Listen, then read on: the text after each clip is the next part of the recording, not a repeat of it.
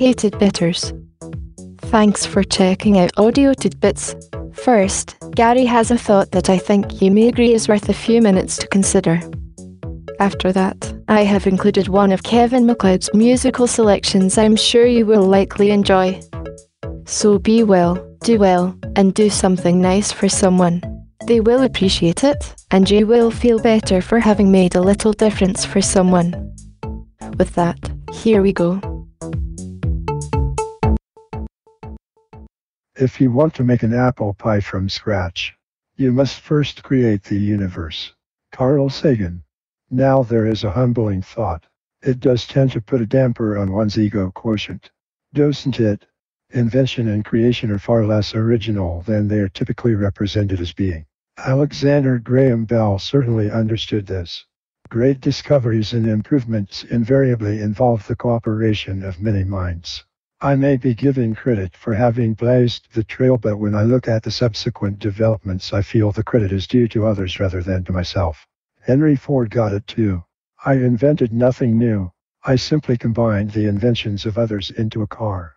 Ralph Waldo Emerson explained how invention and creation actually work. Only an inventor knows how to borrow. And every man is or should be an inventor. The essence of the principle was captured by Auguste Rodin. I invent nothing, I rediscover. And what may rank as the first corollary was suggested by Jonathan Swift.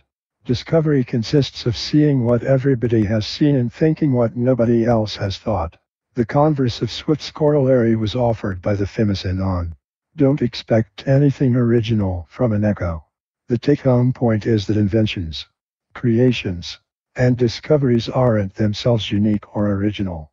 They are merely the objects or outcomes. Creation is in thinking what nobody else has thought. Robertson Davies said, although there may be nothing new under the sun, what is old is new to us and so rich and astonishing that we never tire of it. If we do tire of it, if we lose our curiosity, we have lost something of infinite value. Because to a high degree it is curiosity that gives meaning and savor to life. Curiosity ignites imagination. And imagination in turn fuels the fire of creation. What then is this fire? This imagination? Peter Nivio-Zarlingus' words hold the answer. I'm imagination. I can see what the eyes cannot see. I can hear what the ears cannot hear. I can feel what the heart cannot feel. Dr. Seuss' advice is a fitting, concluding message for all who create. From the universes to apple pies. Think left and think right and think low and think high. Oh. The things you can think up if only you try.